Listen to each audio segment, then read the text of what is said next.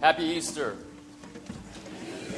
Our passage this morning is taken from John's Gospel, chapter 20, one of the resurrection accounts, and John gives to us a glimpse of part of what happened on that morning that none of the other gospel writers tell us of, but it's particularly important, I think. Young Christians, young theologians, I want you to listen for one thing this morning. What happened when they got to the tomb? You could answer that in a number of ways, but whatever you decide, answer the question, what happened when the disciples arrived at the tomb? This is the good news of Jesus, the risen Lord. Now, on the first day of the week, Mary Magdalene came to the tomb early while it was still dark and saw that the stone had been taken away from the tomb. So she ran and went to Simon Peter and the other disciple, the one whom Jesus loved, and said to them, "They've taken the Lord out of the tomb, and we do not know where they've laid him." So Peter went out with the other disciple, and they were going toward the tomb. Both of them were running together. But the other disciple outran Peter and reached the tomb first. And stooping to look in, he saw the linen cloths lying there, but he did not go in. Then Simon Peter came, following him, and he went into the tomb. And he saw the linen cloths lying there, and the face cloth which had been on Jesus' head, not lying with the linen cloths, but folded up in a place by itself. And then the other disciple who had reached the tomb first also went in, and he saw and believed. For as yet they did not understand the scripture, that he must rise from the dead. And then the disciples went back to their homes. Let's pray. We're no different than these three, Lord Jesus, Mary and John and Peter.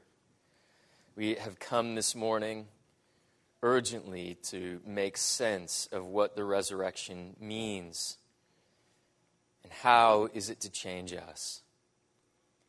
So often, Lord, we believe that you were truly raised, but not that we are truly raised with you.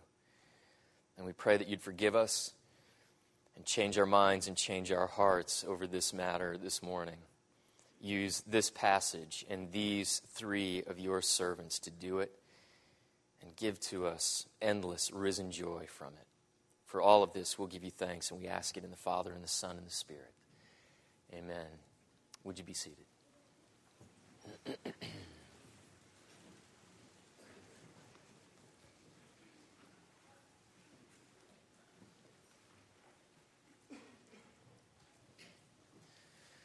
John, who was younger, was faster, but Peter was more desperate to arrive. And we know this because when they came to Joseph of Arimathea's garden, where Joseph's tomb had been offered for Jesus' use, John stopped at the door, but Peter, heaving and panting, and sides aching like he'd been kidney punched, ran right in. He was doubled over, trying to catch his breath, squinting to see what little he could. Of course, it was Peter who ran into the tomb, because after all, it was Peter who got out of the boat and walked to Jesus on the water one night on the Galilean Sea. Of course, it was Peter who bolted into the tomb, because after all, it was Peter who always broke the awkward silences when Jesus asked one of his kingdom questions. And sometimes Peter answered well and felt good about himself, and most of the time, Peter's wrong and passionate answers left him fuming with embarrassment. Of course it was Peter who plunged into the tomb, because it was Peter who swore that Jesus, who knew so much, was dead wrong in his prophecy that Peter would give him up before the rooster crowed the dawn. Of course it was Peter, because it was Peter who was on his hands and knees, vomiting the bile of his anguish behind the chief priest's house on the night that Jesus' prophecy was proved right.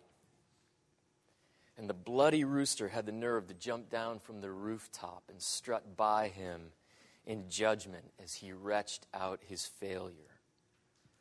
Of course, it's Peter who reaches the tomb and runs right in. There's a lot of running in this passage. The only other mention of anyone running in all of the Gospels is Matthew 28. We opened our service with the reading. The women all together, the group of them, run from the tomb to bring news of the resurrection. In both Gospels, the friends of Jesus are running to lose something. The women in Matthew 28 run to lose the sorrow of the last 3 days. In John's Gospel, Mary runs to find John and Peter and lose her confusion over the opened tomb and the absent body. John runs to lose his uncertainty at Mary's rumor. Peter's more complicated. I think Peter might have been running to lose himself. I think Peter ran for punishing penance. Maybe Peter was running hoping that he'd have a heart attack. There's a fighter who lives in my neighborhood, and sometimes I catch him out training. And he carries a railroad tie across his shoulders and hangs milk jugs filled with water from either end of it, and then chains a stack of 45-pound plates to his waist and drags them on casters behind him as he runs our streets. And I think Peter runs like that. Peter runs for pain, not to avoid it. Peter runs to make his heaviness heavier. He runs to feel the suffering he caused Jesus. He runs to lose his view of himself as Jesus' beloved friend. He runs to lose the right to have ever been loved by Jesus at all. Peter runs to the robbed tomb to face the full loss of his betrayal, the complete loss of his friend now. Not just a beautiful life ended early, but now there's not even a body left to visit. It's the full loss of hope, the full loss of his heart. And that's one of the reasons we see the different responses upon arriving at the tomb. John stops at the doorway, not sure he wants to encounter whatever is beyond the threshold. And Peter charges in for whatever rough, unspeakable thing awaits. His failed love for Jesus, after he boasted that it would last all the way to death, now that failed love for Jesus in aching helplessness comes out as Peter runs, because all he wants to do is die. And maybe whatever is in that tomb will do him the favor and swallow him up and close the door behind him. But that's not what Peter finds when he enters. Inside, his senses are swimming. Peter sees the burial wrappings, the linen strips in an unmummied heap, and the face cloth, the shroud, folded up, left on the burial slab. Like the tenant of this place had no use for these things anymore. He didn't just escape, he was leaving on his own terms. He left not by luck, but because he was ready. He was finished here. He was utterly done in this place. And Peter hears nothing, but it's the nothing of utter peace, not the nothing of smothering mortality. And Peter smells not the taint of death, not the sourness of ended dreams and hopes and love. He smells the morning air, a new day filled with new mercies.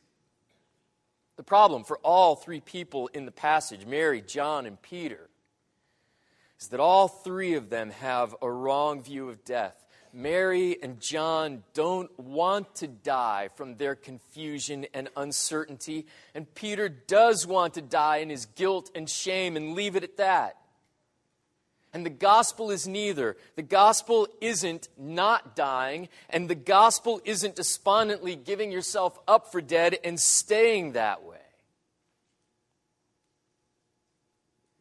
There's a popular theological writer who has a famous description of the gospel a famous illustration of it, and he storyboards it like a scene from a movie being filmed. So the director calls for action, and the camera pans across a beach where people are lounging and sunning themselves. Some are playing in the sand, others are out in the surf. And the serenity of the scene is broken by a distress call. Someone out in the water is struggling and sinking. And the lifeguard, the Christ figure, for simplicity, let's just say it's Jesus cast as himself, leaps out of the lifeguard chair and bounds into the surf and swims with powerful strokes to the sinking one and wraps that one up in sure arms and hauls the drowning one out to shore, panting and fatigued and coughing up a bit of salt water, but otherwise happy and safe. It's the Hollywood ending of the gospel. It's formulaic and predictable, and it's sure to bring in big bucks at the summer box office. But it isn't at all satisfying. And the director yells, "Cut! It's all wrong. We have to do it again." Some of us who have been around in the gospel a bit longer would rewrite the scene this way. Cameras roll, panning across the beach, sun, people, sand, playing, swimming, the distress call goes out, and now there's a drowning victim. And Jesus is in the surf, cutting through the water, catching the drowning one in strong arms, and now throwing the drowning one out to shore while Jesus sinks alone to the bottom. It cost Jesus dearly, but he saved the one in need. He saved the one and sent that one back to his life much as he lived it before. A little more grateful, perhaps. But still, that one has been returned to the life that was slipping away under the waves. And the director calls, "No, it's still wrong. Let's do it again." We have one more take. Action, the beach, sun, people tanning, playing, swimming, cries for help, sinking. Jesus swimming out to the drowning one, wrapping that one up in strong, redeeming arms, and they both sink, and they both remain on the bottom. And the director calls, "Cut. It's a wrap. Good work, everyone. We got it." And believe it or not, that is the gospel. To be airless and rigid and heavy and pinned by the pressure, dragging the bottom as cold, dark currents move you like a ghostly frond of coral, but unable to move by your own current. And the dense, watery silence and barrier cut you off from all that you were before. And you don't have the heart or the will or the hope or the strength to push off from the bottom and make the surface on your own. But Jesus is dragging the bottom with you. He's hovering and still and just as airless as you are. And then when death is as dead can be, when death can do no more to you, when death can take no more from you, then Jesus reignites his will and oxygenates his blood and regathers his strength and takes hold of you and swims you to the top and reanimates you there. But the joy of the gospel is utterly dying. It's not spared dying, it's dying all the way. Because you must remember that resurrection is not a near-death experience. Resurrection is a full death experience broken up by a fuller life experience in Jesus. Which means only this: Peter has a lot of dying to do when he arrives at the tomb. He hasn't died yet. And that's exactly what happens when Peter runs into the tomb and he walks out again. It's a dramatic representation that in Jesus, Peter is undergoing the necessary dying and rising, not physically, but really and personally, existentially, spiritually, volitionally, emotionally. There is perhaps nothing more difficult for Christians in all the world than to talk about our resurrection in Christ Jesus. It's easier for us to talk about things like theoretical physics even if we're not physicists. At least physics has concepts and analogies, numbers, figures, formulas. The resurrection has none of those things. It's entirely foreign to our world. It's entirely foreign to our experience. It's entirely foreign to nature. Because on the third day, in the black hole of his tomb, when Jesus, by his own authority, pushed up out of deadness and regenerated himself, with amino acids rekindled, John Updike writes in his poem, 7 stanzas for Easter. With molecules reknit, Updike says. With his biochemistry cooking again and synapses firing out electrochemical impulses. From the first twitch in his limbs, followed by the first compound movement of sitting up. And then followed by another, standing up and removing his own burial dress. And then patting the inside wall of the tomb in pity. When Jesus did all of that, the universe was restarted. The universe had not moved in 3 days. It had come to a full stop. It was holding its breath, waiting for instructions from its Lord. When Jesus reanimated himself, the universe was restarted. The gears began to move, but this time it was moving backward, not like the first time, from the garden to the grave because of sin. But now, with sin's defeat and the dying and rising of Jesus, the universe is moving in reverse, from the grave to glory. C.S. Lewis calls it a mad rush of matter out of chaos into holy composition. There's a wonderful comic scene in Oscar Wilde's play Salome when Herod the king hears about Jesus' ministry from Galilee to Jerusalem. And he asks his advisors about what Jesus is doing. He wants the details. And his advisors report that Jesus is healing the sick and he's bouncing demons out of people like unwelcome trespassers. And Herod's thrilled. These things are great for the morale of his kingdom. But then the advisors report that Jesus is even raising the dead. Can you believe it? He raises dead people. And Herod flies into a blue rage. He raises the dead. I do not wish him to do that. I forbid him to do that. I allow no man to raise the dead. This man must be found and told that I forbid him to raise the dead. One who can push death back on itself, one who can reverse death, can't be defeated or threatened or stopped. And Jesus rising from the dead means that all the old powers and authorities that have ruined our hearts are slipping. But in our confusion and discomfort over the resurrection, this thing that doesn't fit in our world, this thing that will end up bursting our world at the seams and making it a very different world entirely. In our confusion over it, we end up pushing it away, not in rejection, but in postponement, like Mary and Martha, the friends of Jesus. When Jesus turns up for the funeral of their dead brother Lazarus, and he's talking to them about the resurrection, the baffled sisters say, "Well, yes, Lord, we know that our brother will be raised in the last day." And that's the way we treat the resurrection. It's a far-off fairy tale we tell ourselves for comfort at the deaths of our loved ones.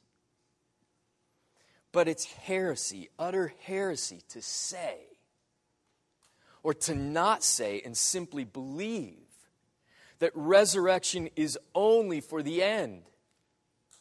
It's orthodoxy and gospel to say that resurrection is full at the end, but resurrection has begun for us now. And I want you to know that Mary and John and Peter had to live with the resurrection in the same way that you have to live with it, in the midst of lives already in progress. The most thrilling and dangerous and world-disrupting verse of the passage is not Mary coming upon the open tomb, or the disciples in a foot race, or the burial clothes heaped and folded, but the last verse of the section. Then the disciples went back to their homes. Oh, it's beautiful because it means you're not alone. They had to figure out what the resurrection meant for their everyday lives, just like you. Whatever this thing was, it would go with them because it would go in them. Whatever this thing is, it will go with you because it will go in you. Or let's say it this way. What the accounts of Jesus' resurrection give us, what the accounts send us home with, are not evidences of his historical bodily rising. That accomplishes nothing. What the accounts give us are the effects of his historical bodily rising being worked out in the lives of believers. Very helpfully, very encouragingly, the passage says they saw and believed, but they didn't believe everything they would come to believe about it.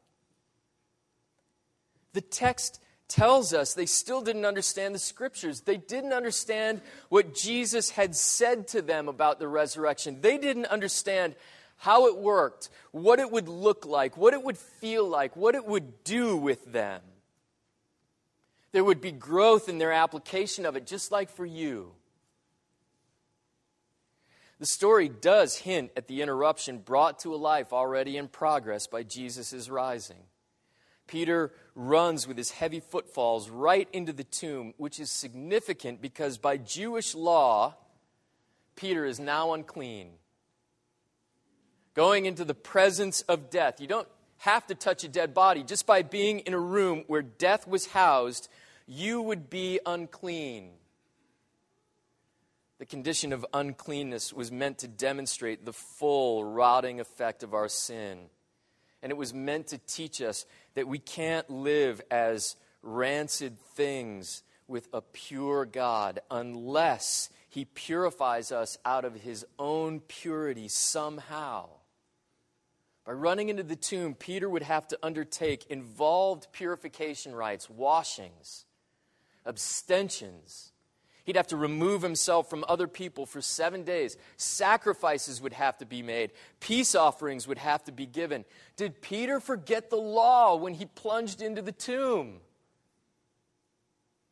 No, he didn't forget. To be mindful of the perils of uncleanness before a holy God was driven into the Jewish consciousness. And you see it in John, who stops at the door. Peter didn't forget, he just didn't care. He was already unclean. External uncleanness was the least of his worries. He was unclean in his heart, in his blood, in his being. So why not just go ahead and make himself as fully unclean as he already knew himself to be? But running into the vacated tomb, Peter isn't made more unclean. Remember, it's all now working in reverse order. Peter lost his uncleanness because this is the place where Jesus engulfed himself in our uncleanness. And he stood up out of it. He shed it like burial wrappings left discarded on the floor. The risen Jesus is the only cleanness for unclean people. Peter's defilement dropped from him as he crossed the threshold. And Peter lost his failure when he entered the tomb. Jesus reversed the effects of Peter's failure, and he lost his guilt, and he lost his unfaithfulness, and he lost his disloyalties and his easy desertion, and he lost his shame and his self-hatred, all of which were still ringing shrilly in his heart like the rooster's shriek. And he had to lose his penance and his self-suffering. He could not punish his sin out of himself and have any of the benefit of what Jesus had done in this place. And he had to lose his worst fears and despair over who he was as a man. And he had to lose his worst fears and despair over who God is and who God is not. He walked into the tomb wearing all of these things, but he'd walk out wearing none of them. They would all unravel and lie like death clothes on the floor, because those are the very things Jesus died to nullify in Peter's life. These are the very things that Jesus had risen to unclothe from Peter. Are you as Downton Abbey crazy as the rest of the known world? Have you watched the series on Masterpiece Theater? I'm a fan. I'm hooked. The story, the serial drama of the Earl of Grantham and the Countess and their 3 daughters, grown daughters of marrying age, and the Earl's mother, the Dowager Countess, played exquisitely by Maggie Smith. And then there's the Earl's cousin, Matthew, who by English law stands to be the heir of the entire estate that the family has owned for generations and generations. And there is a parallel drama that chronicles the lives of the family's servants, the butlers and the maids and the footmen and the cooks, whose lives intersect with the family, but they're sequestered away from their family, by their class and their position. They live beneath the family in all senses, positionally, in value, and even literally residing in the basement under the house in the servants' quarters. I always find the servants more interesting than the family itself. And my favorite character is John Bates, Lord Grantham's valet. Now, we use the French pronunciation for the word. We say valet, and we've ruined the noun. In our world, a valet parks your car. But in the old days, a valet was in charge of a gentleman's wardrobe. He'd pick out clothes and make sure that they were detailed, and he'd lay them out. And the valet would actually do the job of dressing and undressing his master.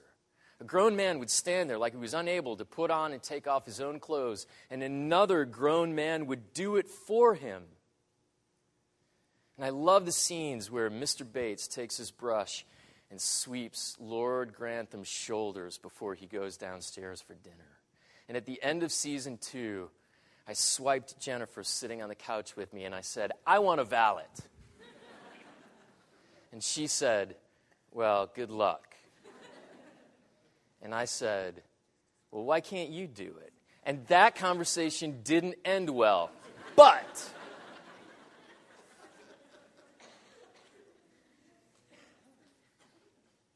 the notion's not wrong. It's a theological truth. It's a biblical truth. It's a gospel truth. Because in the resurrection, Jesus makes sure that we're suited properly, attired in the ongoing effects of his redemption. He clothes us and unclothes us. He robes us in life and strips us out of death. And as I think about us as a church family and a gathered people, I think we would grow most in the resurrection. We would enjoy it most. We would profit from it most if we thought about what Jesus wills to take off from us. The gospel of Easter is the gain of the resurrection is measured in what it causes us to lose. And you don't have any more to lose than Peter, and you certainly don't have any less. You have all the uncleanness and failure and guilt and unfaithfulness and disloyalty and shame and self-hatred and penance and self-purgings, self-pity, vanity, and the sorrows of self-absorption. Not legitimate sorrows, but the sorrows that never end. The sorrows that are self-consumed with the ecstasy of melancholy. Just like Peter, We have all of these same things to lose. His list reads very close to ours, and just like Peter, we're offended at a God whose sovereignty clashes with ours. And we're disappointed with a God who follows his desires, not ours. We're angry at the way he works and won't work in our lives. We're frustrated that Jesus lives by his own decree and not by our direction. We can't stand it that he exists by his own theology, his own self-revelation, and he won't let us rewrite him the way we want him to read. We're eaten up with resentment that he won't submit to us, but he insists that we'll be happy and joyful and peaceful and at rest if we'll submit to him. We can't bear his mysteries. We're displeased at his pleasures. And we're put out that his grace to us never looks the way we want it to look. And we're never able to rest in the fact, to reconcile ourselves to the fact that because he is perfectly gracious, then he cannot be any more gracious to me than he is in this very moment. Even in the pain and discomfort of this moment, he is perfectly gracious to me. And all of it has to be wadded up and left on the floor of the tomb of Jesus. The good news of the passage is you get to go home, but all your deathly wrappings don't necessarily get to go home with you. They don't have any right to hold you. They don't have any claim on you. They can't rule you or define you. They don't own you. You can leave them all behind. And better still, when you wrap yourself wrongly in them again, and you will, when you go back to them and wear them again, and you give them a voice and a vote in your heart and your life and your identity, you can always return to the resurrection of Jesus and shed them all over again. You can go back to the risen Lord who will undress you again and make sure you are only suited in his love and his justification and atonement, his forgiveness, his wisdom, his truth, his righteousness, his beauty, his peace. When I was a child, every year my family would travel to South Florida to spend Easter with my grandparents. And Easter for me is the memory of hunting eggs in my grandfather's backyard while peacocks roamed the lawn. There were always peacocks at my grandfather's house. He didn't own them. They lived in the neighborhood, but he fed them, so they preferred his yard. Years later, in adulthood, I learned that the peacock is the ancient Christian symbol for the resurrection. We don't use it anymore, but the ancient Christians used it all the time. The symbolism comes from two features of the peacock's life. A peacock can eat venomous snakes and not be harmed. A beautiful image of what Jesus was able to do in his own righteous strength when he was put in the tomb. But secondly, and probably the one the church identified with most, is the fact that peacocks shed their tail feathers every year. And each year, as they grow new ones back, the new feathers come in with more vivid color and more defined markings and more iridescent in their luster. Just like the effects of the resurrection are to have in our lives. It used to be that the ancient church, or the earlier church, let's say, didn't decorate the worship space for Easter with cut bouquets of flowers. They had vases of peacock feathers. And it seems fitting because just like the text says, you have to go home today, but you don't have to go home empty-handed, and you don't have to go home untouched, and you don't have to go home wearing your death rags. If you believe in the resurrection of Jesus and you're growing in your belief of his intent for you through it, You get to shed all your old, dull, ragged, flightless feathers, and you get to grow gorgeous, new plumage in its place. But at least as Peter would tell us from this passage, the burial wrappings you've become accustomed to, and the burial wrappings you've even grown to love, they don't suit you anymore. Because Jesus is risen. And what happens to him must happen to you. You are risen with him. In the name of the Father, who has chosen resurrection for his people, in the name of the Son, who accomplished it, in the name of the Spirit, who clothes us in it. Amen. Now, Lord Jesus, allow us to wear the resurrection. We love the rags of death. They are strangely and morbidly comforting to us. But like Peter, we have to lose them all. Leave them in an unraveled heap, discarded and unused on the floor at our feet.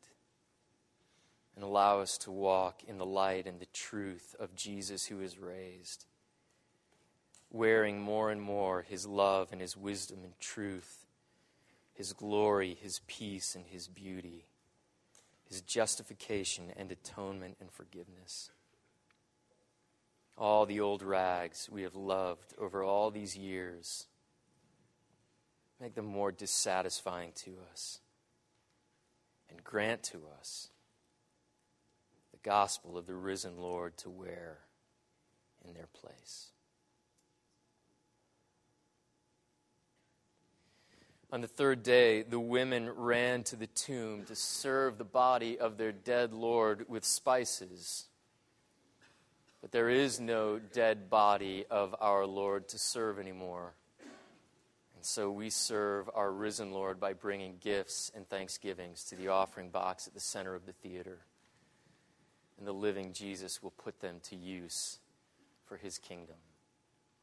If you have prayer requests, needs, or things that you wish to give thanks for, elders and pastors will meet you at the front and be glad to pray with you. Would you stand and continue to sing your joy to the